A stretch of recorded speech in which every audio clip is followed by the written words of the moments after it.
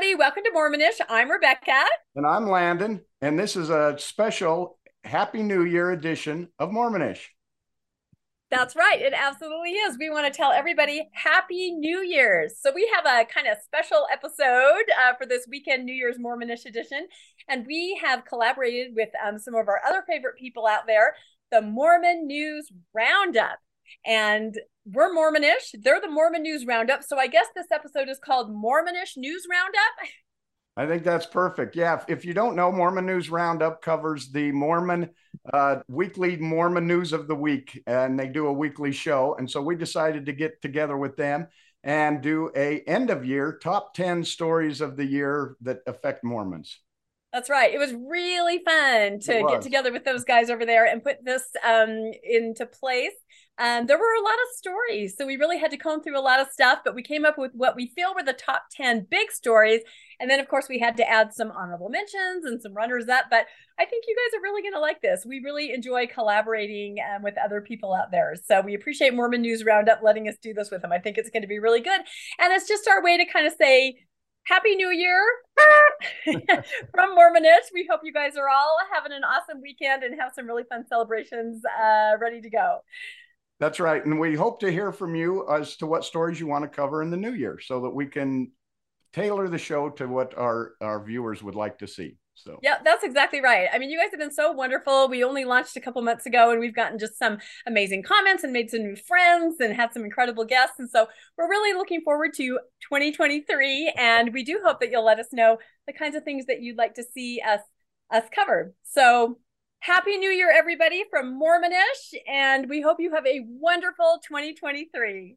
Happy New Year. Happy New Year. Hey, welcome everybody to the end of the year. Happy New Year to you. It is the end of 2022, and I'm joined by two very special co-hosts. I've got Rebecca and Landon from the Mormonish podcast. Hey, guys. Hello, how you doing? Happy New Year, everybody. Happy New Year to all of you. This is we're pre-recording this before New Year's, so we can't quite say how your Christmas was, but hopefully everybody's Christmas went well because we're recording this a little bit in advance, right? We're hoping. We're assuming everything is going to go like clockwork. We're hoping. You betcha. And this is a joint collaboration between these two ventures here, the Mormonish podcast and the Mormon News Roundup. So, Rebecca, you had a great idea for the name of this particular venture. And what was the name? Yeah, I was thinking, this is a mashup. So let's call it the Mormonish News Roundup Special Edition. That is an extra special victory for Satan, I would say.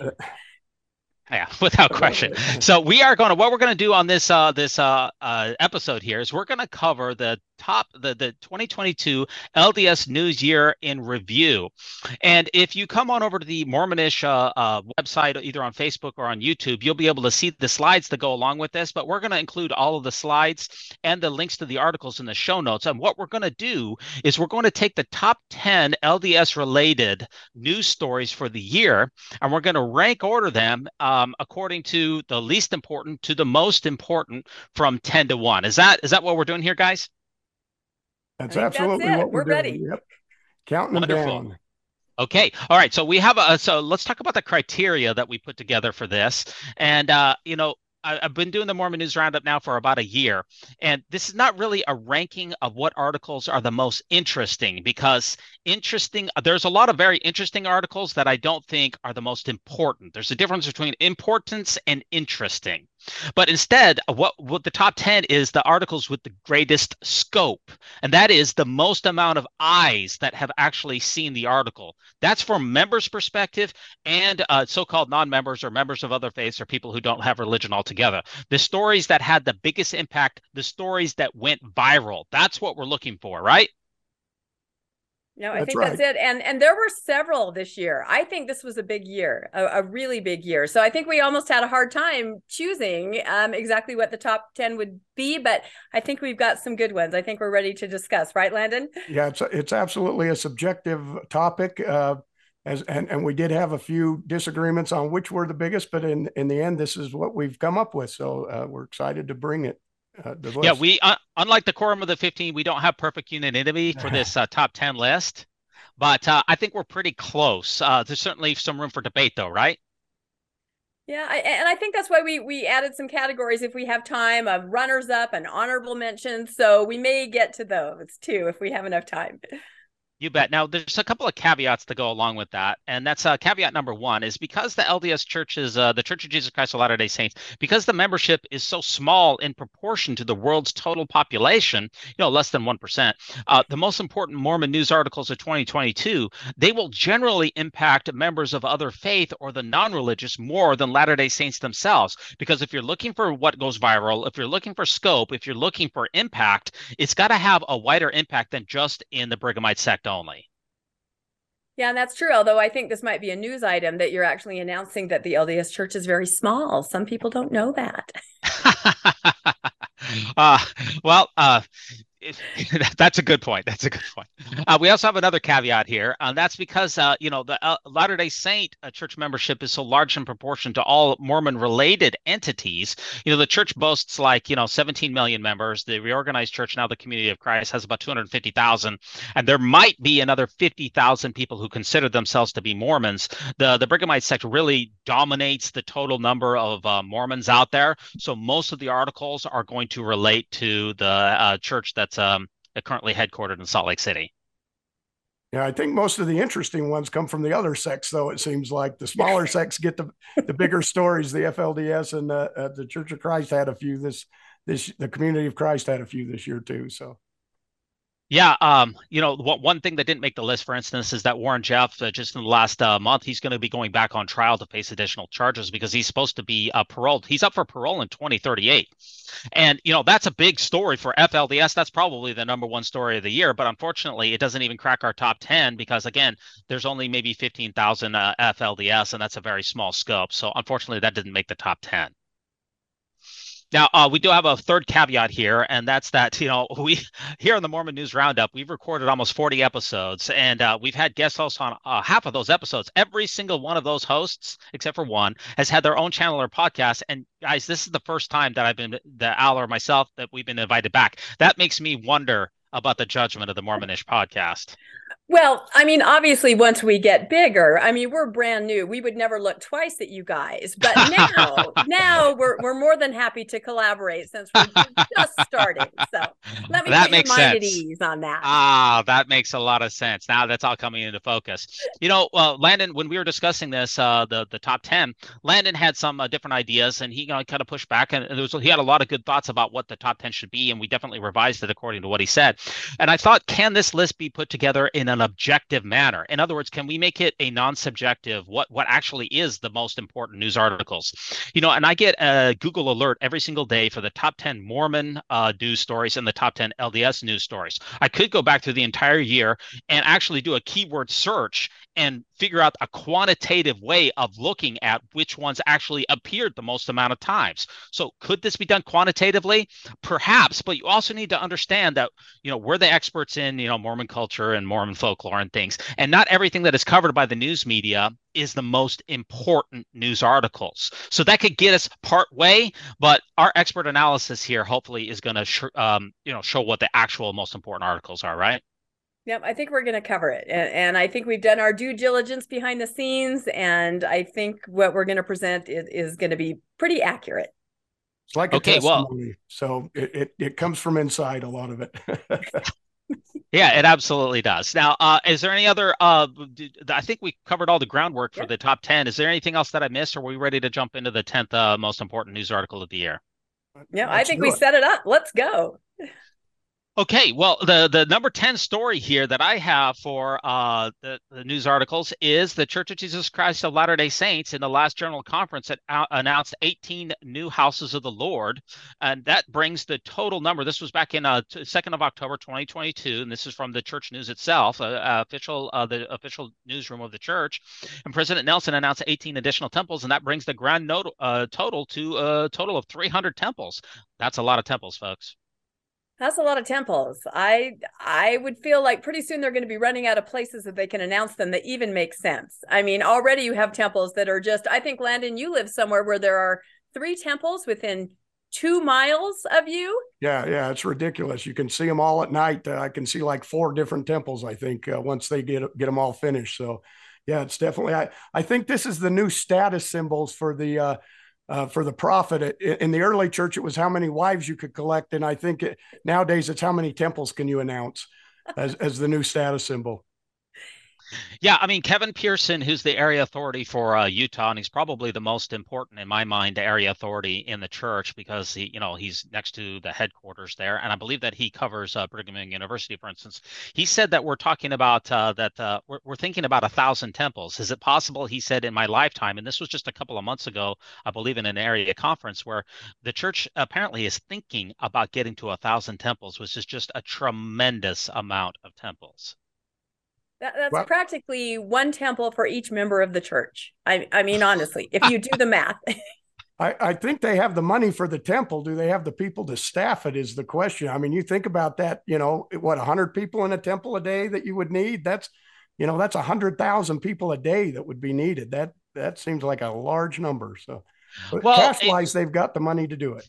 Well, if you think about the bigger temples like Mount Timpanogos and Salt Lake, yeah, those are manned all the time. But the smaller temples, a lot of them are only on appointment only. So you're not going to need 100 people to man the smaller temples. Good point. Right. That is a good point. And I think a lot of people don't realize that a lot of temples are appointment only. I think they think that they're, 24 hours a day just doing the work. But no, it's true. Appointment only for a lot of them. Like the Monticello, Utah temple. That's Yes. It's probably I can't say for certainty, but it's probably only open a few days of the week, mostly in the evening time frame. And the amount of staffing, especially with the fact that since 1953, I run a channel called the Mormon Movie Reviews, and since 1953, the church has started showing videos in a lot of its temples. The amount of necessary manpower to staff those temples is greatly decreased, starting with the temple endowment video that was shot. Well, it may be fully automated someday. Who knows? One thing I've noticed here in Utah, I mean, it used to be that a temple was sort of set back on a hill in a pristine location. They're throwing them up like right next to the freeway. I mean, they are literally right there, almost like a Mick temple. You like Orem and Taylorsville? Yep. Yeah. Exactly. That's what I'm talking about. You're just driving along going, oh, there's a temple. And maybe that's the point, that they're seen more. But back in my day, the temple was, it was set back. It was a very special place that you had to drive to. And now they're just there. Well, I think it's very convenient that you can donate blood right after your endowment session. I mean, it's just right there. I mean, you can also get a payday loan right before you go in case you need to rent some temple clothes. I think it's very convenient. Which you may need to pay the tithing to allow you to go in. So you're right. It's a full circle situation. We're back to blood atonement. Back to blood atonement in the temple now. Nice. Yeah, maybe that's a good point. So I think there's 170 operating temples right now, and with Russell M. Nelson's tenure, he's announced I want to say 100 just by himself, maybe 118. Yeah. So with the 300 total announced temples, he's going to be responsible for half of that amount just by himself. Yeah, that's really, really stunning. And we all know at conference time, that is the big, goosebump moment. And what everyone anticipates, where will they announce the temple? Will it be in my backyard? Will my land value and housing values go up? I mean, that's one of the main reasons people watch conference, I think. And are they going to start counting how many are finished versus how many are announced as the new status symbol? Because they don't really announce that. Yeah, I think they've only done 60 of the 118 have been actually built, I think, somewhere in that number. So broken ground, you mean? Yeah. Yeah, and it's taking about between 3 to 4 years from a groundbreaking until dedication, which is really more than I would have thought. But the amount of time in between groundbreaking and temple dedication is slightly falling. The Widows Might Report did a full analysis about a month ago on temple construction, temple cost, temple maintenance, and things along those lines. If you go over to Widows Might Report on WordPress.com, you'll see that even if the church goes to 1,000 temples, which is a tremendous sum, they can still afford that easily because right now the church is spending approximately 10% of its total tithing expenditure. Church brings in $5 to $7 billion in tithing and is spending about $500 million a year in temple construction and renovations. And so even if you were to double that number, the church, say, spending 20% of its total annual sums on temples, still very, very doable. So yeah, can we see 1,000? According to Elder Pearson, we could definitely see it in our lifetime. Yeah, and I think as long as apostles and general authorities have family members in the construction business, the temple building will continue. And I intend to visit every single last one of them. That's it. That's Maybe not. Okay. Now that's our number 10 article, which I think is very important. Now, our number 9 article here was dropped. It was kind of a dual article here that hit just not that long ago, about a month ago. And this was the Canadian church here. This was released in October. The Canadian Church, Church of Jesus Christ of Latter-day Saints, has been under some scrutiny because it was revealed that the church over the last, since about 2000, has funneled from the Canadian tithing donations out of the country of Canada to BYU about $1 billion in tithing expenditures have been taken out. In fact, about 50% of Canadian tithing that has been taken in the last 20 years has gone directly to the various BYU campuses, the 4 BYU schools, BYU Idaho, BYU Provo, BYU Hawaii, and Ensign College. And this was a great surprise, especially to Canadian saints who thought that their money was going for humanitarian purposes in the country of Canada. And Canadian authorities are also wondering, well, hey, this money was supposed to be a tax donation, and instead it's going to a mostly American church to benefit very few Canadians. And this has caused quite a stir up in Canada. Yeah, this really has. I had the chance to connect with and interview Nigel Kennett, who was basically the whistleblower. He was a faithful LDS accountant who was doing some charitable bookkeeping for another church. And he thought, oh, I'd like to look in to see what my church is doing. And because the laws are transparent in Canada, that's a difference between Canada and other countries. This is why I think this all came to light. He just kind of took a look, and this was years ago, actually, that he discovered this, and he thought, well, this is very unusual. And he tried to go to various church leaders and ask their take on it. What do you think is happening? No one had any answers. And finally, he turned his information over to some of the bigger news organizations in Canada, because he thought, well, if there's something here, they'll run with it. If not, they'll say, oh, nothing here. Well, obviously, we see there was something there. So it was quite a story. Yeah, I did a little math on this, and I looked up. There's about 1,400 Canadians attending BYU or church schools, and when you consider that they're there for 4 years, some maybe for longer. So I broke it up. I figured over that 10 years, there's about 3,500 Canadians that attended BYU, and when you break that out, $1 billion divided by 3,500, I'm hoping my numbers are right because my calculator doesn't do billions.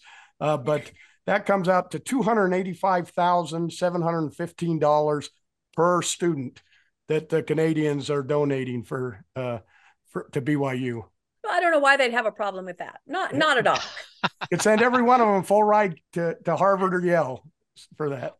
Yeah. I was born in the wrong country. That's for sure. Clearly. Clearly. I really missed out on that one. Talk about, the church members get a discount at going to BYU if you're a member of the church. But that's a discount that I don't think that anybody really realized.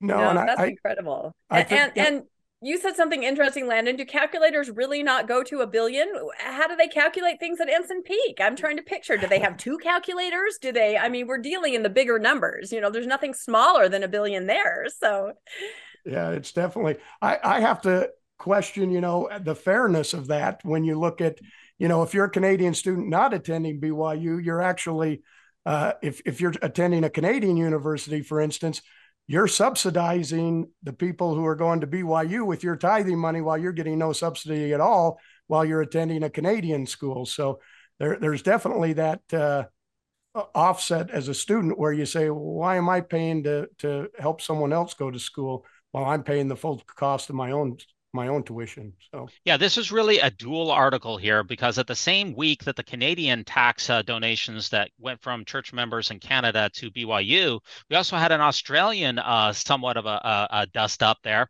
where former members are filing a class action in Australia alleging that the church is involved with tax evasion and fraud. And LDS Charities Australia is behaving in a very questionable manner in particular. Did you guys see that article? Yeah, we definitely did. And I think it's interesting that Canada and Australia both have very transparent laws as far as charitable giving. And the two countries where the laws are a little more see-through, the church is doing a little something questionable. I think in Canada, the question is, it's legal but not ethical, perhaps. I think in Australia, I think there really are some some serious legal issues. So I think Australia will have more legs going forward. And I also think the Australia one, it's not just the church involved. I think they kind of put the members at risk because the members are writing that off as a tax deductible donation because it's going to a charity. But I don't think they knew it was going to a charity. They thought they were paying tithing to their church, which would not be a tax deduction. Therefore, if they're making a claim to as a tax deduction when they think they're donating to a church, that could put possibly the members at risk, not just the church. But obviously, one of the requirements in Australia was that it had to be overseen by Australians, and there's only one person on the listed on the charity that they set up, and it's clear that the money is being managed from Salt Lake and not from inside Australia. There's no way you manage $100 million or whatever it is that they're doing. Like 70 million a year. Yeah, 70 million with one person just doesn't seem possible. With no paid staff whatsoever, with only a small sortie of volunteers. And the only receive tax deductions in Australia if you can prove that your charity is actually having a certain amount of allocations to benefit Australians. And so if you're bringing in $70 million a year in Australian tithing, a lot of former members and even members of the government have said, well, we're not seeing that would make LDS Charities Australia one of the top charities in Australia. You'd expect to see a huge amount of outlay. And they're saying, we're not seeing it. We don't see the soup kitchens. We don't see the orphanages. We don't see the schools. We don't see the food pantries. We don't see what $70 million should be seeing. Therefore, the tax exempt status of Australia is being greatly potentially called into question. Well, I think the problem is that they're not looking for those things with their spiritual eyes. If they were to do that, they would clearly see that everything's fine. So the eye of faith. Yeah, yes, exactly. The eye of faith.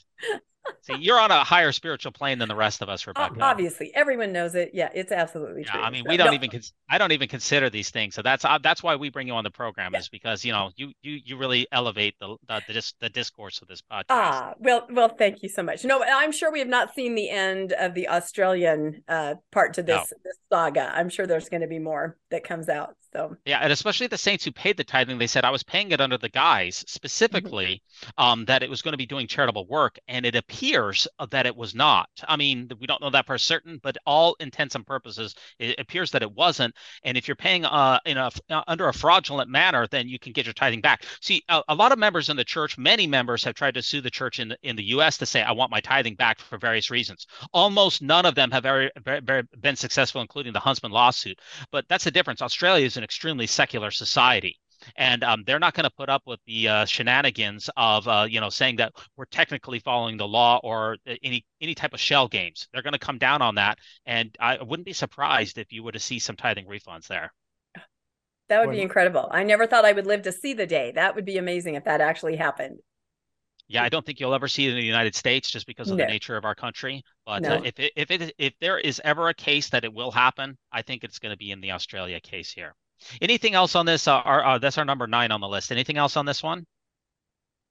No, I think we covered it. So I would like to say that Nigel Kennett, Canadian whistleblower, is a really nice guy. He's been thrown under the bus a little bit, but he's a very nice guy. So that's my little plug for him. Good deal. Good deal. Now, our number 8 story here is that the church was revealed to be the #1 holder of real estate.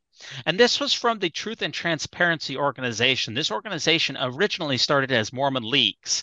Way back in, was it 2012, I want to say? I don't know that for certainty, but, they were the ones who brought us those leaked documents of the general authorities in the church headquarters, and also some pay stubs of general authorities and a few other Mormon leaked documents. Unfortunately, Mormon Leaks didn't really catch on very well. It caught on a little bit, but not enough. They eventually turned into the Truth and Transparency Organization, and that organization, their final article is where they did an investigation into the land holdings of the Church of Jesus Christ of Latter-day Saints, and they've conclusively and definitively shown that the church is the #1 private holder of real estate in the United States, which really blew a lot of people's minds and confirmed what a lot of people may have suspected, but now we have solid evidence.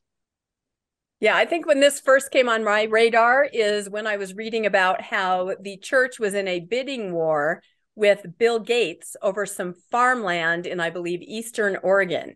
And I just remember thinking, okay, so that's the level that we're playing at. And we actually won. The church actually did outbid Bill Gates and was able to get that land. But I was looking that up a little bit last night. I read that 1.7 million acres held by identified LDS church firms, 1.7 million acres. Again, I don't think we can really wrap our brain around how much that is.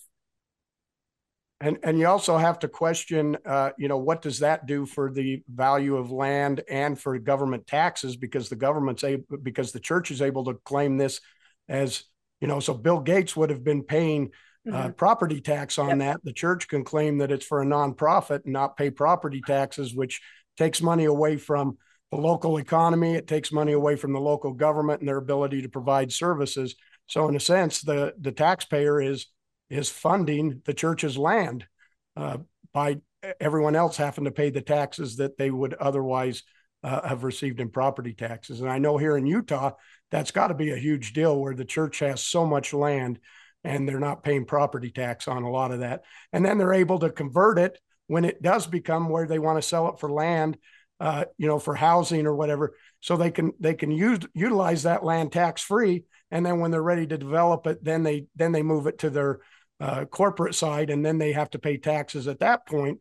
But they were able to use it tax free until they got to that point where it was of value. Yeah, so we have the confirmed amount of real estate holdings. So the truth and transparency is not absolutely exhaustive. And the Widows Might report went back in and looked at a lot of the church records as well. And they have postulated, and I think it's a very solid postulation, the amount of real estate holdings for the church is probably somewhere in the neighborhood of around $100 billion, whereas Ensign Peak is maybe around $150 billion, give or take, depending on the stock market. If you look at the Widows Might report, you're talking about real estate right around $100 billion, which is really it's really mind-blowing. I mean, if you think back to Joseph Smith, I just went to the Palmyra. I did a church history tour just recently in Palmyra, and I stood in the log cabin where in 1823 Joseph said that Moroni came and visited him in that upper room. And if you just look at the difference between where it all started, which was in that tiny cabin, versus where we are now, which is $100 billion in real estate holdings, it's just amazing. Yeah, it's shocking. We Landon and I interviewed somebody on Mormonish a few weeks ago who had been trying to donate 5 acres to the church. And to him, this person, it was a big deal. And he was meeting with the church lawyers or the real estate arm, and he was going to give, they were going to sign over the acreage. And he said that the people in the room were like on their phones. You donate some land or whatever. And finally, our friend said, "Hey, I'm trying to donate 5 acres. Do you guys care?" Because they're just completely distracted. And they said, well, frankly, I mean, we just closed on, and they listed, do you remember, Landon, the places? Like, yeah, they were like big luxury apartments in Europe. They rattled off all these amazing holdings that they had just closed on and basically said, to our friend. And so he said, okay, and walked out the door. And at that point, they put their phones down. They were like, wait, what? And he goes, yeah, I'm not giving you my acreage, And he was a faithful LDS at the time, but he was just floored that they could care less, that he was doing this thing that, was important to him. And they were just bragging about what they had just barely closed on. So interesting anecdotal story there. Yeah, it seems to me that your friend needs a little more faith, Rebecca. That's really what it comes down to. I think he's since left the church. So yes, he definitely needs some more faith. And what was really concerning to him is he was saying, what do you do with all this money that you get from all these high-end rents and these malls and these other places? And they said, oh, it all goes back to the church. And he went, well, it's not going to the budget in my ward. Where is this money going? And really, it's just going for more investments is what they They just kept saying to the church, to the church, to the church. So yeah, I mean, the average North American ward budget is probably around $15,000 for the entire ward budget, but the average North American a congregation, not a branch, a congregation, probably sends about $500,000 to Salt Lake City. So we're talking about a 50 to 1, 50 to 1 difference here. Oh yeah. No, wards are member funded. I mean, how many crayons did I buy for my primary kids? How many supplies, out of my own pocket? And everyone was doing that. Wards are funded by the members. Yeah, I mean, also if you think about the way that LDS Philanthropies is set up, it's a brilliant organization, and it's very well not well understood. Is that when a lot of people die, they leave their an inheritance to the church instead of leaving it to their children. And there's also, while you're alive, the church will you can sign over your farm or your apartment complex or whatever it is that you have over to the church. They will give you an annuity until you die as a guaranteed income, and then when you die, that property goes from your trust to the church. And that's how you become a real estate kingpin, is by taking those properties from members either before they die or when they pass away. Yep. No, they're very mobilized to do that. And I work in finance, and I deal as a liaison between our clients and the church offices. And I have paperwork in my desk right now to help everybody sign everything away and make the church their beneficiary. And my own parents have given mineral rights to the church. So yeah, I'm very familiar, and I have to just kind of let it go because it's a real sore spot with me.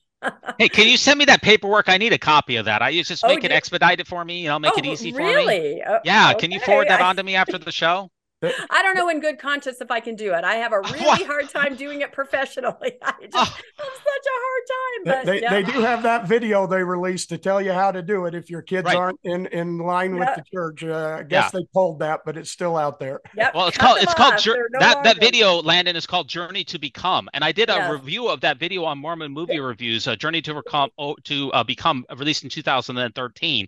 Should go check it out because my review of that is one of my favorites. It's a great video, must see. Absolutely must see. Yeah. Anything else on this article here of the church being the number one holder of real estate? No, I think it's just making me cranky. Let's move on. I guess I could say a lot more about this. I like to talk about this, but yeah, I'll just say one last thing about this is that you occasionally see on Reddit or some other forums where people show that the LDS Church has listing particular chapels, and some, especially ex-Mormons, seem to want to rejoice in these chapels that are being listed for sale, showing that the church is shrinking. But you need to understand that when we went to 2-hour church, that meant that the need for a number of congregations was greatly reduced. Average chapels used to be that you could only max it out with 3. With 2-hour church, you can have far more congregations fit into the same chapel. So the church need for chapel level real estate has fallen dramatically with the 2-hour church.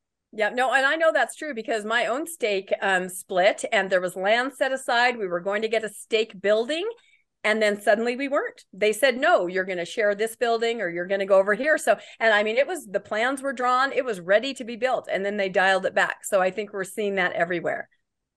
Yeah, and Ryan Burge just released, actually just yesterday, a graphic that shows the people in Utah who affiliate themselves as Latter-day Saints in every single county in Utah, from the 2010 census to the 2020 census. Every single county in Utah, the number of self-affiliated Latter-day Saints fell, and the average falling was approximately 10 to 12%. So, I mean, it is what it is. Let's keep on going, though. We could talk about this all day. Number 7 here is the National Press Club. Elder Bednar responds to questions about church finances and the portrayal of the church in the media. This was back, he gave the National Press Club briefing back in May 17, 2022. This was in conjunction with the reopening of the Washington, D.C. temple, which was being refurbished for 4 years. This is the only time in 2022 that a senior church leader took direct questions from what he called the snarky media. He called them snarky and so-called hostile questioners, and is the only time that a senior church leader has taken any questions from anyone of substance since Dallin H. Oaks in Virginia in 2021. There was huge, valuable takeaways to this particular luncheon, and I would say that this is the single most important Mormon talk of the year. Yeah, and I would say that one man's snarky media is just a truth-seeking person asking regular questions. So you can take it how you want. Yeah, I agree. This was really the stunning thing to me is how little members get to are able to question the general authorities, and especially an apostle. It's amazing that they'd rather take questions from the national media than from their own membership. I was on Reddit as they were doing this, and I saw that many people some of the reporters were asking, send us questions, and people were sending in questions, and some of them actually got asked. Unfortunately, I don't think the media knew enough to do the follow-up questions when they got an answer that was a little less than forthright.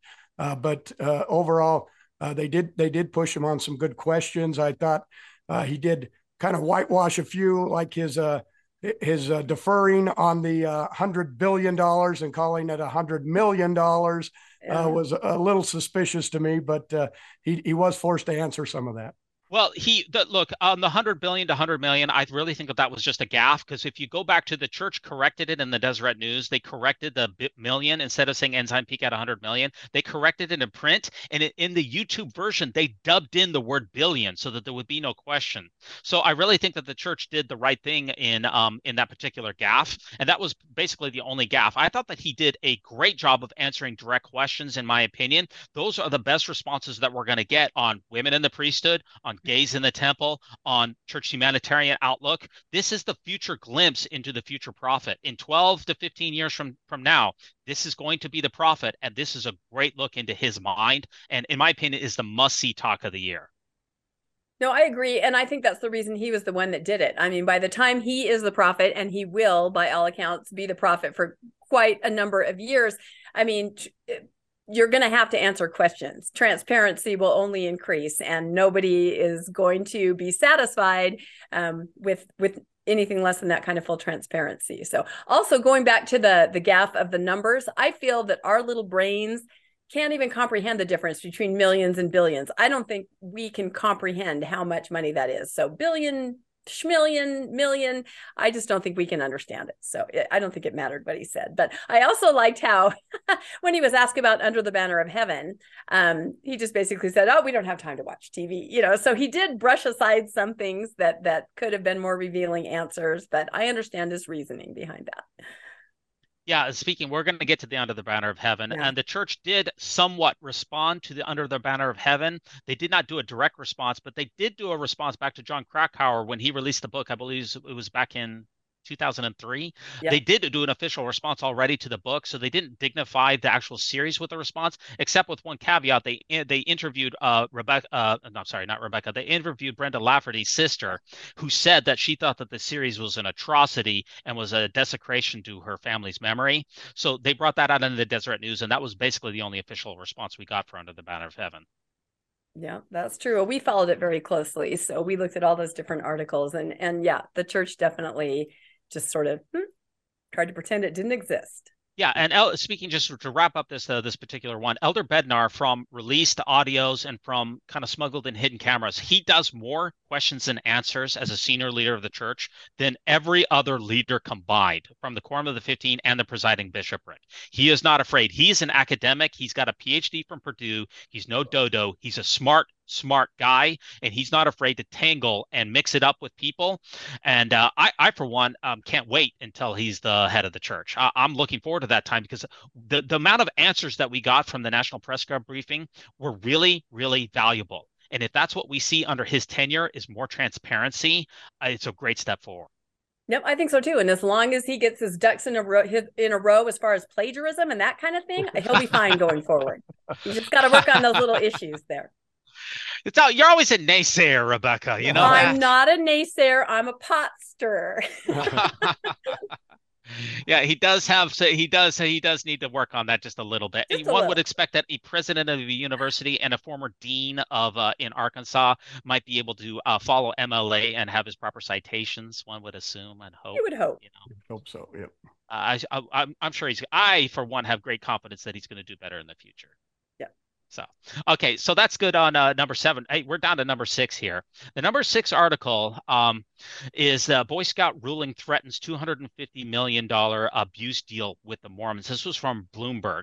Now, the Boy Scout story of the abused scouts was originally broke in November of 2021. So what is it doing as an important story in 2022? Because there's been no payouts during that intervening time frame. Well, what happened is the Boy Scouts in 2022, they declared bankruptcy. They went before a judge, I believe it was in Delaware, and they said, hey, we need to declare bankruptcy. We have all of these different congregations that were affiliated with Methodists, and they're going to kick in a certain amount of money. Latter-day Saints, they're going to kick in a certain amount of money, and we're going to be able to declare bankruptcy and have all of these sex scandals that are going to be paid paid for because these certain individuals and insurers are going to cover all this for us. So please let us go into bankruptcy because we're going to cover all this. Well, the judge took a look at that and said, well, we don't think that, considering the fact that there's approximately 80,000 Latter-day Saint Boy Scouts, as memory serves, who were abused during this time frame, that the $250 million that the church set aside, plus the church's insurer, which was approximately $750 million, we don't think $1 billion is going to be enough to cover those 80,000 scouts. So you'll be able to have bankruptcy, but we're going to set aside the LDS portion of this because we think that amount is going to be more than $1 billion. Well, that's 1,000 temple maintenance there. Yeah, and there were some other issues, of course, about some of the legalese that was included. I think Landon, we were talking about that. I think Landon has a better thought on that than I do.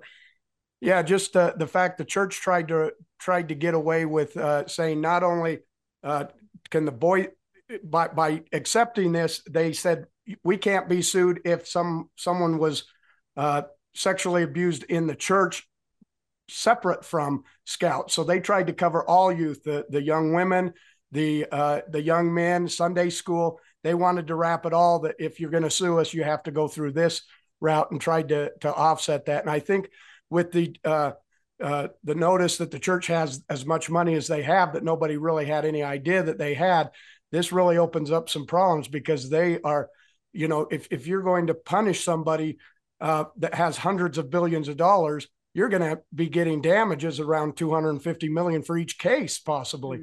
So this was huge. And I think the judge had his law merit badge and said, no, I'm not going to allow this. You are still responsible for those other cases, and you're not going to get away with wrapping them into this. Absolutely. I went through the Boy Scout program as a youth with the church, and, I made sure that I got the Clean the Chapel merit badge. That was my favorite merit badge to get. That's very important. I think it's required for Eagle, but I'm not sure about that. I think that under the new rules, they may have done that. Definitely, now that they've gotten rid of the Scout program, it's definitely part of the program to clean the church and do those things. So. Yeah, well, now they're making the missionaries do it. My son is on a mission, and it seems like all the pictures that we get is him cheerfully holding up a bottle of that Deseret cleaner and a sponge. And I mean, he never cleaned anything at home, but apparently he's now out there serving the Lord by cleaning bathrooms one at a time. He is going to be so blessed, Rebecca. He's just, the blessings are just, and they're going to come to you too. He's blessed. He's literally blessing you. I feel that way. He's not here cleaning my toilets, but he is cleaning by proxy. He's cleaning the toilets, and I'm receiving the benefit. So it's for and in behalf of his mother. There you go. Right? That's a great plan. Proxy cleaning from toilet cleaning. That's it. Yes.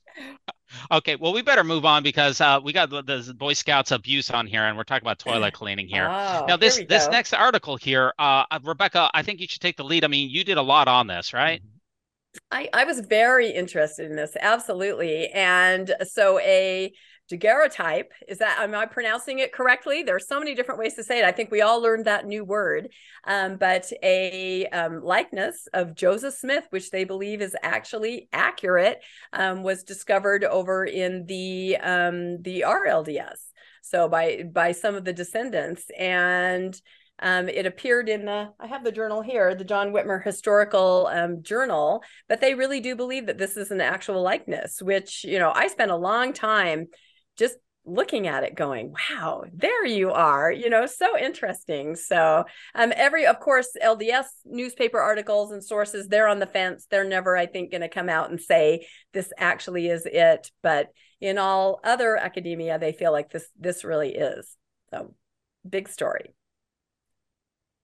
Yeah, I mean, go ahead. Sorry, Landon. It really puts a human face to him, and so you get to look at that and say, wow, yeah, like Rebecca said, there you are. We've seen all the church paintings and all the different things of how they show him, and they always get to show him how they get to tell the narrative through the artwork, and you get this picture of him. But here you just get to look straight into his eyes and say, this is the guy that I believed as a prophet for so long. For me, others still look at that and say that that's their prophet. So, well, it's kind of sad, because Ken doll Joseph Smith, which I think a lot of the paintings and in the curriculum, he's gorgeous blonde hair and piercing blue, like a Ken doll. I think that's what a lot of people think in their mind. That is Joseph Smith to them. And now that's not exactly it. So I have to say, I lament the demise of Ken doll Joseph Smith. Well, we'll just have to move the Ken doll over to Alvin Smith because we know Alvin was probably one of the greatest humans that's ever lived. So we'll just have to we'll have to shift it over. Millions shall know, Brother Joseph. Again, this is literally for me. It's like hashtag a voice from the dust. I mean, it really means a lot to, as you said, to just sit there and ponder it and think about it. And really, there's a relationship when you have a real picture of a person. It makes it so human. It makes it so visceral. You really get to look into his eyes, not what somebody else thought it was, but try to have your own relationship with Joseph Smith, who was one of the greatest, religious leaders of our time. And I think the church learned its lesson from the Mark Hoffman scandals in that they're not going to rush out and say, okay, this is good to go, because they kind of learned, they've gotten their hand cut on the cookie jar or burned on the fire so many times in the past. And there's a high degree of confidence in the legitimacy, unlike some of the other daguerreotypes and pictures that we've seen. It's really the provenance on this is pretty good. And I just want to make a last note that this is the only article that really came from the RLDS or the Community of Christ tradition that makes the top 10. But it's just such an exciting article. And they did their homework. They really spent some time trying to make sure that this was right. They did their homework. It wasn't just, someone saying we think this is him. They did a lot of forensic work to determine. Yeah, and they waited years to release it. I mean, I think a lot of people misunderstood and thought, oh, they just found it. No, they did quite a bit of work. And now they're revisiting some of the other pictures, like the Scanlon picture, which I right away said, oh my gosh, this is the same. I did my own little forensics, which is, on my phone, just zooming in. And I felt like it was the same. So I think there's going to be some things coming out in the future that may prove that picture is also a picture of Joseph Smith. And I feel that perhaps now that we have a likeness, maybe more people will start looking through things and going, wait a minute, this picture of someone in a general's costume smoking a cigar, that is Joseph Smith. So we may see some pictures even in the future. It may make our top 10 in years to come. We'll see. We were just wishing that he was smiling so we could see the chipped tooth. If the chipped tooth was there, that would give it away. That whistle that he talked with after he lost the tooth when he was tarred and feathered. So that would be a definite giveaway. But they don't smile back then, unfortunately. So no. Very exciting stuff, though, that's for sure.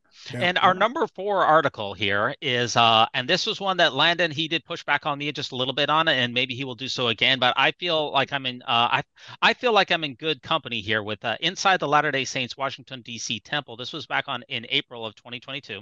I guess these are all in 2022. I don't know why I need to say the year, but the Washington D.C. Temple reopens, and I know that this is not a new temple, but this was a really, really important event. And I know I have a bias. I serve my mission in Washington, D.C., and I live in Washington, D.C. This is my temple, and I actually went through the open house. I have a lot of very powerful memories inside of this temple. It's probably my favorite temple, so maybe I have a bias. Landon probably detected that, but I really think that this is important. Let me tell you why.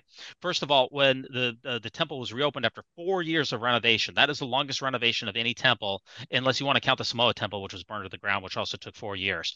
And it's the first time that Russell M. Nelson left Utah since 2019. Not even, he hasn't left the state in 3 years. He came out for this temple dedication. In fact, all 3 members of the First Presidency came out to dedicate this temple, and that's the first time that that's happened since they dedicated the Italy temple in 2019. So I really feel like this is an important article.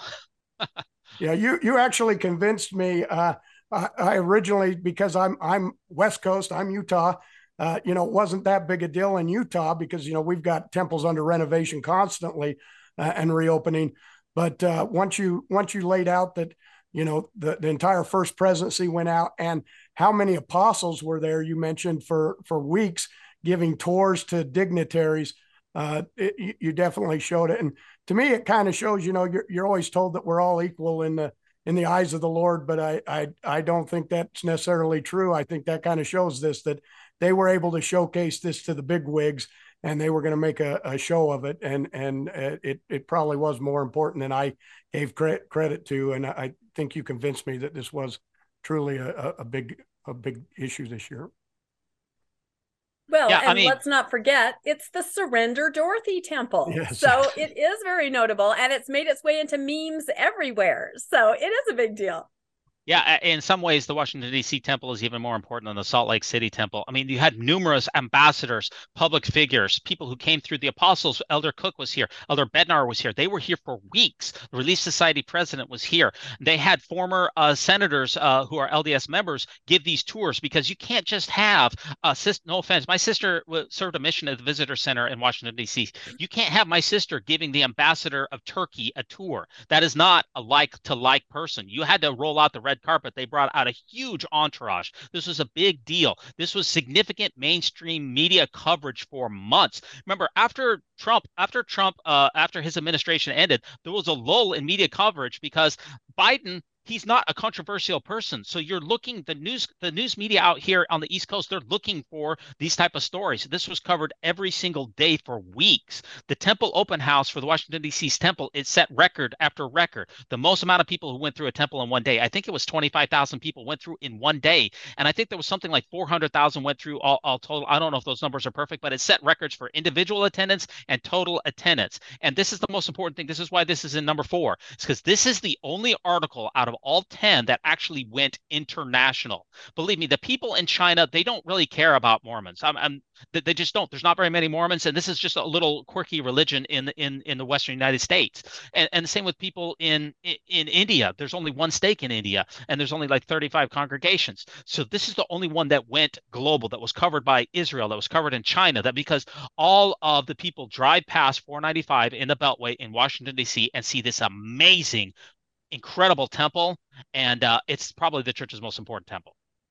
Did you attend the open house since you're Yeah, there? you bet. I went through the open house, and I had an episode on that, but I was looking very carefully. I had some inside sources who said that that there was a big mural in the beginning of the temple when you go over the causeway. That mural is very controversial because it shows Jesus with his right hand up with all of the people that are going up to heaven. Then he has his left hand down, showing all the people who are going down to hell. And when people are going through in a visitor center and thinking, oh my gosh, there's all these people going to hell, that's very controversial. So before they reopened the temple, they took out the mural and they replaced it with a mural that is much more politically correct. I could tell you more about that story, but yeah, they've taken all the murals out of all temples because of that very reason, is because some of these old murals, they are not very politically correct.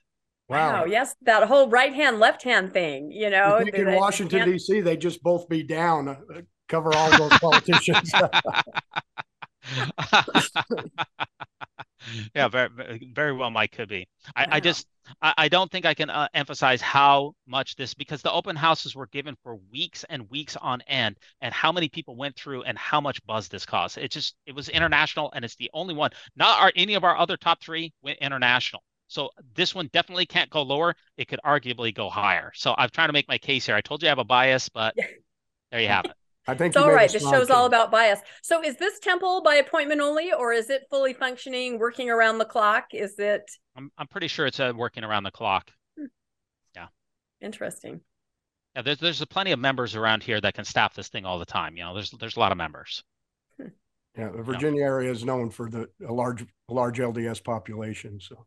Yeah, I mean, it's got 7 stories. It's over 100,000 square feet. It's the first temple that was built on the western United States after Nauvoo was burned to the ground, not counting Kirtland. It's the first one that opened back up in the eastern United States.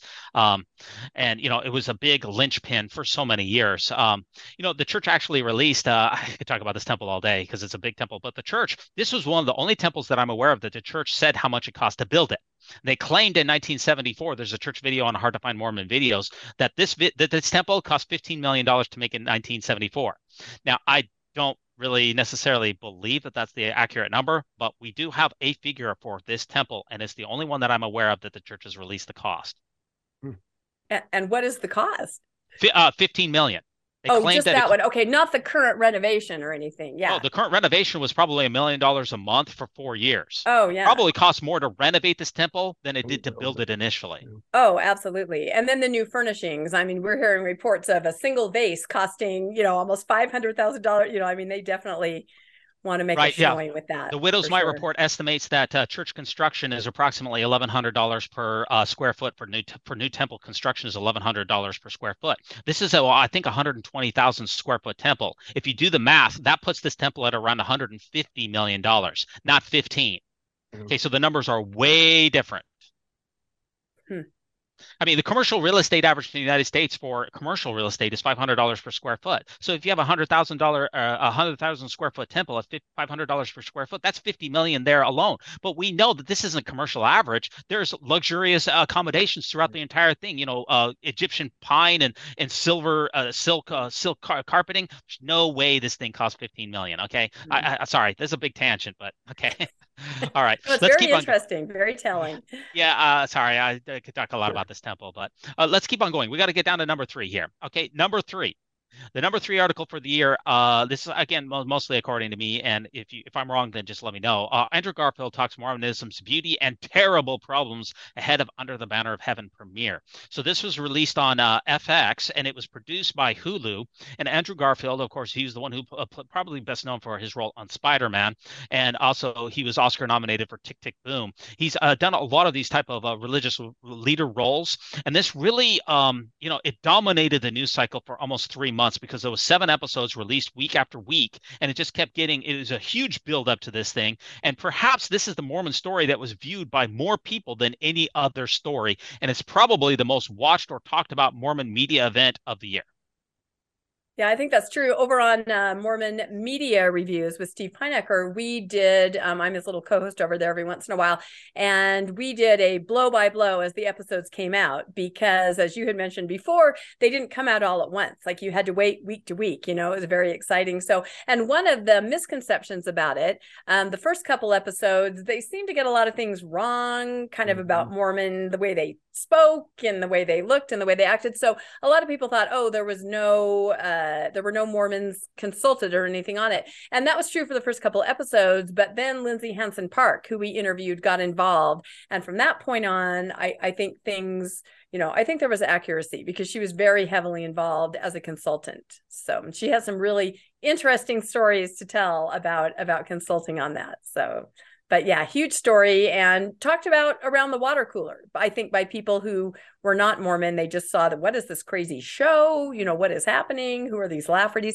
And I think people had been aware of the Laffertys. I think that was also in the media when all of that happened back in the day. I was actually at BYU when the murders occurred. So of course it was a big story in Utah and a big story everywhere. And, I just think there's a taste for true crime regardless. I mean, look at Netflix. Everything's a true crime story. So, and this happened to be a Mormon one. I think this was really a polarizing show. It seemed like everyone either loved it or hated it. We actually read the book as part of our the book club that Rebecca and I are part of, the Good Book Club, and the book was really strong. I really liked the book.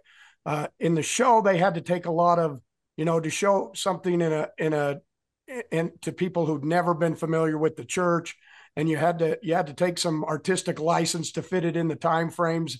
And I thought a lot of the flashbacks that a lot of people who weren't familiar with the church may not have understood them as they'd flash back, because they didn't have the background of Mormon Mount Meadows massacre and that kind of stuff.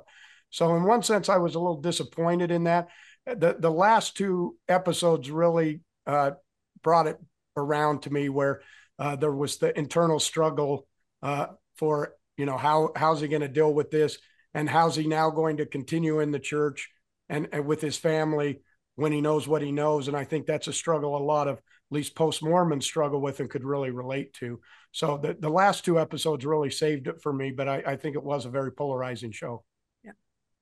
Absolutely. I run a channel over on YouTube called Mormon Movie Reviews. We reviewed every single episode of Under the Banner of Heaven. So if you want to come over and see my complete thoughts on that, then you can head on over to that. Any other thoughts on Under the Banner of Heaven before we get to our final 2? I was going to say that one thing people criticize it for by saying, oh, this doesn't represent the church, but it was the church in the 80s. A lot of people don't realize that a lot of things they portrayed, I grew up in the church in the 70s and 80s, and a lot of things were accurate. We did wear pioneer dresses on Pioneer Day, and we did talk about Heavenly Father all the time. And so I think it was maybe almost a generational thing where younger people watching it were like, this isn't our church, and it isn't their church today, but it was my church back in the 60s, 70s, and 80s. So it was a window, but I agree with Landon, polarizing. You bet.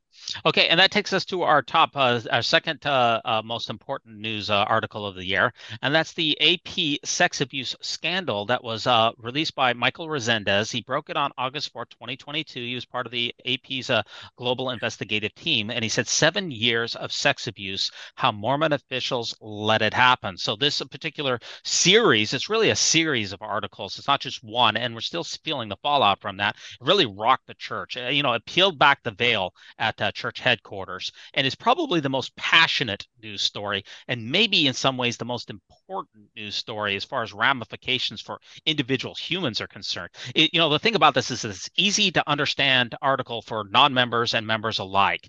The Under the Banner of Heaven, like you said, Landon, you need a history to really understand that. This is something that anyone can understand, and ex-Mormons in particular, they're feasting on the story and pointing out the flaws in the church. The fallout is continuing over this, and the lawsuit is still going on. And there was multiple church responses, official responses to this particular series of reportings, which did very little to stem the tide. Russell M. Nelson discussed this particular article basically directly in the October General Conference. It caused a general authority hiatus for 11 days. President Nelson didn't tweet out after it hit for 11 days. And Michael Resendez, he's not going to go away. And perhaps this is the worst PR story for the church for the entire year. I agree, absolutely. And he's not going to go away. I was in on a few little emails and things behind the scenes, kind of with his mindset. And it sort of seems like he believed once these articles came out, and again, Michael Resendez is the reporter from the movie Spotlight, who shone a spotlight on the abuses in the Catholic Church. But I think there was this thought that if he were to reveal these things, that the church might just apologize and make amends. Instead, they attacked him personally. They attacked his reporting. They attacked the AP. They called it shoddy, sloppy, and it's definitely a case of poking the bear. You don't do that. He is not going to let it go. And he's definitely mining information from all different kinds of sources to hit this in from different angles. So we haven't seen the last of his articles, and it's going to be ongoing. Yeah, don't mess with Michael Resendez, I think, is the lesson that came from this. He's a professional, and he's going to check his facts. To me, I think the surprising thing to a lot of members was the fact that how involved Curtin McConkie is in decision making within the church with these hotlines, because you don't only go to Curtin McConkie for sex scandal abuses, but missionaries that are abused or missionary things, they call this same hotline. And the church has these lawyers who are there who really, it seems like, are there to watch out for the church and not for the membership who, the call is made for. And I think that was maybe one of the things that was exposed through this, was that the church has this army of lawyers ready to step forward. And they're under their, they're not under the member, they're under risk management is where they fall under the church. And to be calling for risk management when you've got questions of child abuse, I don't think that was a good optic. Yeah, and somewhat of a breaking news. I know we're releasing this later, but actually in the last day, we're seeing signals that this particular case, which is still ongoing, the families of the surviving children here, that case is still ongoing in Cochise County in Arizona, and there's some signaling that they may be looking to settle this outside of court and taking it to mediation. So even though this has been ongoing, I consider that breaking news, but this is going to be released later. But yeah, I mean, the story is still going. Yeah, it's very interesting. And I thought it all seemed like they kept adding defendant after they kept adding people to the suit. They added the counselors that were answering the phone. They added the lawyers. They added the bishops. There were just so many people involved. It's just a web that I think is very hard to untangle. And a lot of people just don't even have the stomach for it. They don't even want to try, but other people are trying to dissect it. And it's changing the politics in Utah. We went to a rally after this at the state capitol. We were front page news on the AP, on the Washington Post, holding up our signs. But there were a lot of people who were saying, why should clergy not have to tell when this type of thing happens? Teachers have to tell. Law enforcement has to tell. Why does clergy get a pass on this? And there are some members of the Utah Senate and House that are bringing forth are going to introduce legislation to make it so that they are required to report in our state. Whether that passes, because as you know, the guy who was actually answering the phone in this case was one of the big lawmakers up on the Hill. He worked for Curtin McConkie, but was also one of the lead lawmakers on the Hill. He's no longer there, but they certainly have influence. The church does, and so whether it can get passed is a question. But I think there is a call for that now.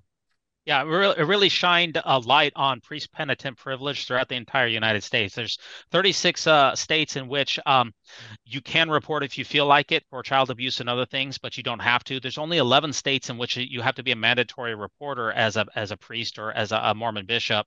And so a lot of people are now, based upon this article, questioning whether people should be mandatory reporters. There's a lot, though, that goes into it. If you make all bishops mandatory reporters, some of the people think that you're going to see a lot less people who are going to come in and confess to those particular crimes, and therefore they will not be able to receive any help whatsoever. So it's not just a slam dunk that says, hey, if we eliminate the priest penitent privilege, then you're never going to see anything like this again. If there was no priest penitent privilege in Arizona, maybe Mr. Adams never would have gone to his bishops to begin with. So it's a very complicated issue. Yeah, it is complicated. It also shows the difference between lay ministry and priest ministry, because in this case, the man was not only their bishop, but he was also at least the wife's doctor. So he has to report as a doctor. But so how does he deal with that if it's reported to him, because he's required under one case and not required under the other to report? That's true. And also, Mr. Adams did confess, and abuse didn't stop. If he hadn't confessed, abuse still wouldn't have stopped. So the bottom line is, in that scenario, abuse wouldn't have stopped either way, because there is that thought that perhaps the confession is more about the person confessing and the help for them, and perhaps not victims. So it's a big issue that we'll see more of, I'm sure. Yes, and that does take us to our number one news top story of the year. Both of these are very controversial. And this is the statement on the United States Congress Respect for Marriage Act. This was released just in 15 November 2022. And we could just say one last caveat: if there's any breaking news that happens in the next week or so, we're not going to be able to cover that because we've recorded this early, but we assume that these are the top 10 as of now. This was an explosive, unbelievable, confusing, calculated, the effects for this are not truly known. Now, this article in of itself, and the associated articles with it, this really went viral. I mean, it really melted the LDS web for an entire week. Every single one of those Google alerts that I got for Mormon and LDS for the next week, every single one of them was related to this. There were no other articles. So this just completely engulfed all LDS related stuff. It totally dominated the news cycle for at least a week. And was this a masterstroke of church PR or just one confusing, muddled mess? That's the question. Yeah, I'm unclear on that, because if the church intended to do this as part of their PR, it was definitely a masterstroke of PR. But I'm not sure if it was the church that made the difference, or if it was these news the news people who just jumped on it and said, oh, the church is supporting the marriage, and not realizing that there was this religious exemption in there that the church was really fighting for. And that's why the church supported it, was because of the religious exemption. It basically allows them to continue to discriminate against gays and LGBT within the church itself, and within church schools, and within church, the temples, they don't have to conduct marriages. And so that's what they were supporting. But brilliantly, they come out smelling like a rose, as if they're supporting the Church Marriage Act. I looked at it, I say, the church says we support gay marriage as long as they don't act on it, which has been their policy all along, I think. So what was your take on that, Rebecca? Well, I think it's sad, because I have had people say and post, oh my goodness, it's finally happened, and it hasn't happened. I think yesterday, DeVace said it best when he said it's not a support of gay marriage. it's a support of a gay marriage bill with those, added elements. So I think it's sad because I think people are misunderstanding. And I feel like over the holidays when families get together, that there'll be confusion as people say, see, look, the church does support gay marriage, and others who understand it more will try to explain. And I just find it confusing, and I think unfortunate that people think something has happened when it really hasn't. Right. If you look at the first sentence, it says the doctrine of the church is related to marriage between a man and woman is well known and has not changed. That tells you everything that you need to know. If you were to separate these two portions of the bill, which is the Respect for Marriage Act, which is the front that says that interracial marriage and all the states have to recognize each other's marriages, and we're not going to let Obergefell be overturned. That's basically what the first half is. If you were to have that separate bill by itself without the religious protections in the second half of the bill, the church would not endorse the first half of the bill. Therefore, you cannot say that the church is in support of same-sex marriage. So the headlines on this were extremely confusing, and that's because a lot of these persons of other faiths who are news reporters, they don't understand the nuances involved, and it led to a real gigantic mess. Yep, absolutely agree. Yeah.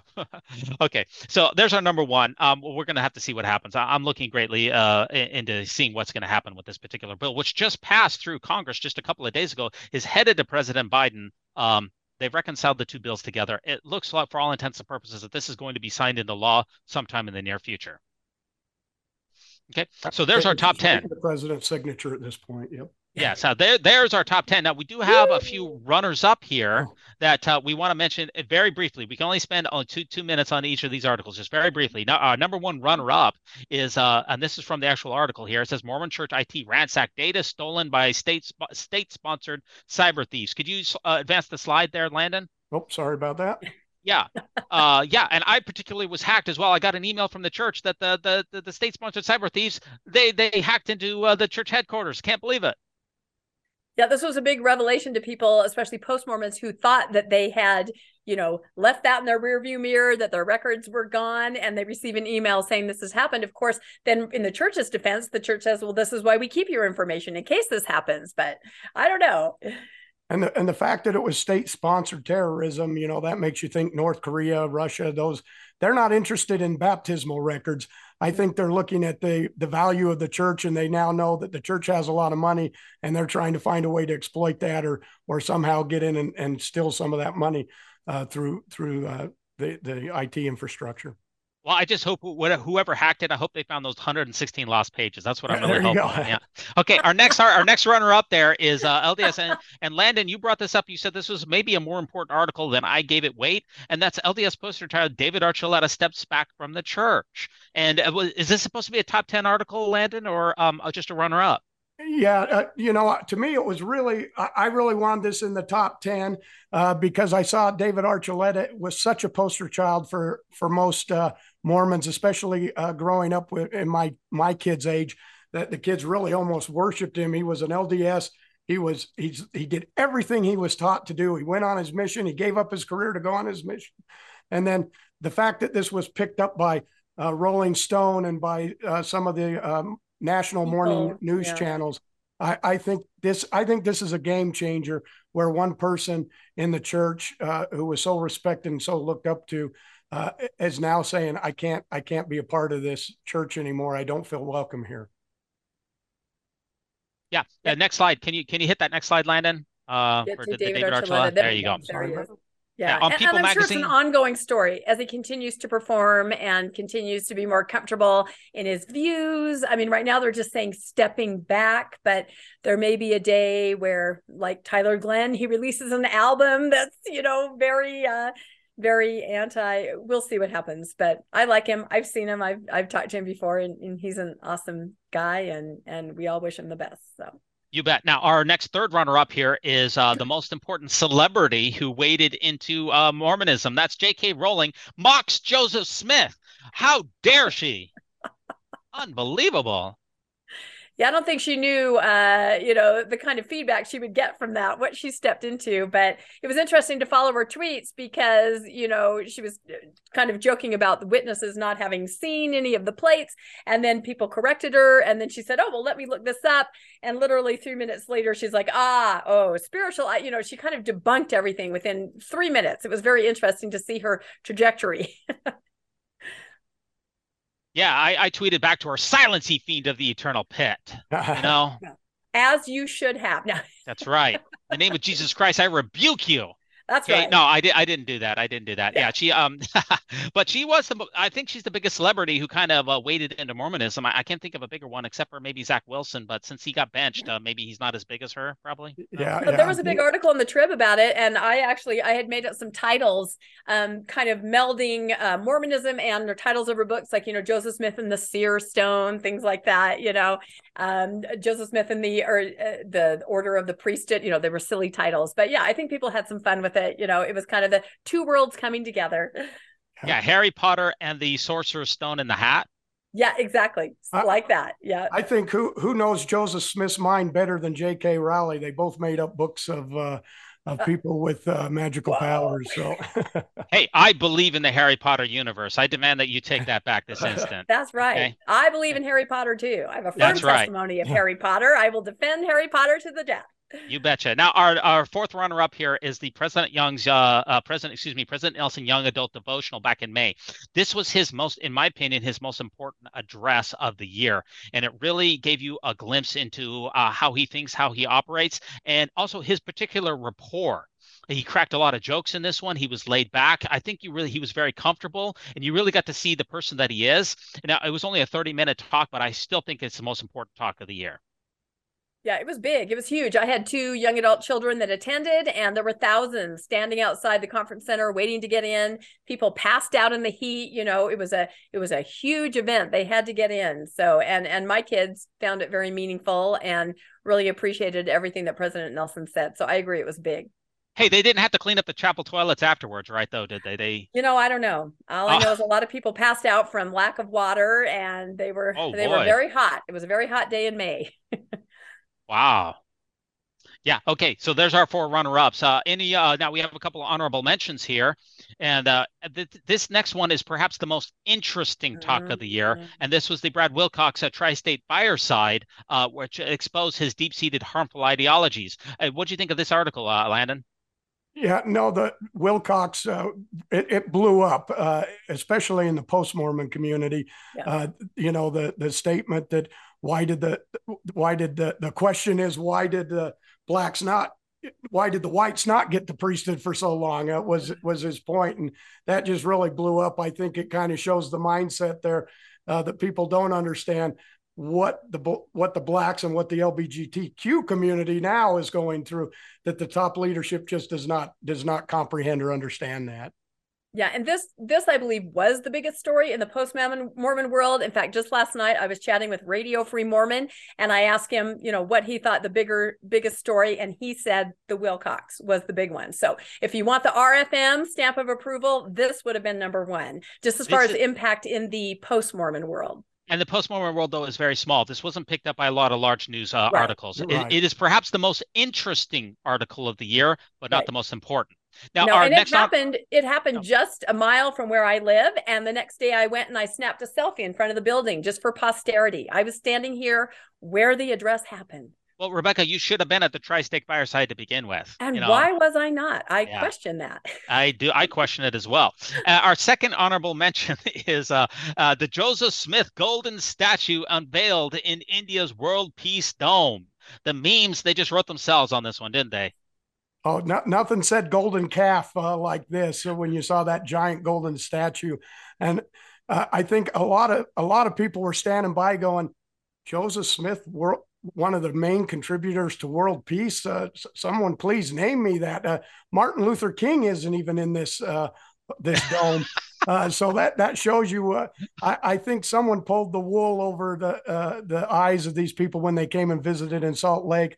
Because, when you look at Joseph Smith, he was in jail for treason for starting the Missouri War. He had guns and were shooting as they came into the jail. Danites. Danites. He started the Danites. Yes, it's like, where's the peaceful Joseph? I didn't get it. So I think it caused a lot of confusion upon those who really know Joseph. Rebecca, and I thought it was interesting that Elder Christofferson and his wife went out to be there at the unveiling, and they participated in this entire ceremony. There's some pictures of that. And one of my favorite things that Elder Christofferson said, as he stands gazing adoringly up at the 15-foot golden golden Joseph, is, we just want to make sure everyone understands we worship Jesus, not Joseph. Yet there he is standing under the statue. So yeah, some interesting photo ops I thought there. Yeah, the memes write themselves on this one. And that does take us to our final honorable mention. And for you two, this is arguably the most important article of the year. And that's the inspired launch of the Mormonish podcast, hashtag Stone Cut Out of the Mountain. Yeah, it's definitely rolling forward. Absolutely. One subscriber at a time. So thank you for including us in that. Yes, absolutely. Yes, being part of Mormon News Roundup is definitely a step forward in that rolling forth of the stone cut out of the mountain. Oh, it's a highlight. It's a highlight of our year for sure. Absolutely. This has been really fun. Yeah. You bet. Well, thanks so much for being a part of it. I appreciate it. And thanks for helping me shape my ideas and make them better. Hopefully I got these top 10 pretty close to correct. And with y'all's help, I think we got a lot closer. Yeah, no, I love it. And I hope that everybody comments both on Mormonish, where we're going to release this, and also on Mormon News Roundup, and tell us what you think the top 10 were. I mean, there were so many things that happened this year. It was a very big year. So please comment and let us know your thoughts. I think we have ruminated properly on the great and spacious beehive, as we like to say in the Mormon News Roundup, and no unhallowed hand will stop either one of these podcasts from progressing. Absolutely. We can only hope. That's right. Well, everyone have a wonderful end of the year, and happy 2023 from Mormonish and from Mormon News Roundup and from Mormonish News Roundup, our mashup. We may have to do it again next year too. I think this was really fun. So long. Happy New Year, everybody. Thanks for joining us for another episode of Mormonish. We really appreciate our listeners and would love to hear from you if you have a story you'd like to share. You can email us at mormonishpodcast@gmail.com. You can also find us on Facebook, Instagram, and on our website, mormonishpodcast.org. And don't forget to look for us on YouTube and like and subscribe. Keep joyful, everybody.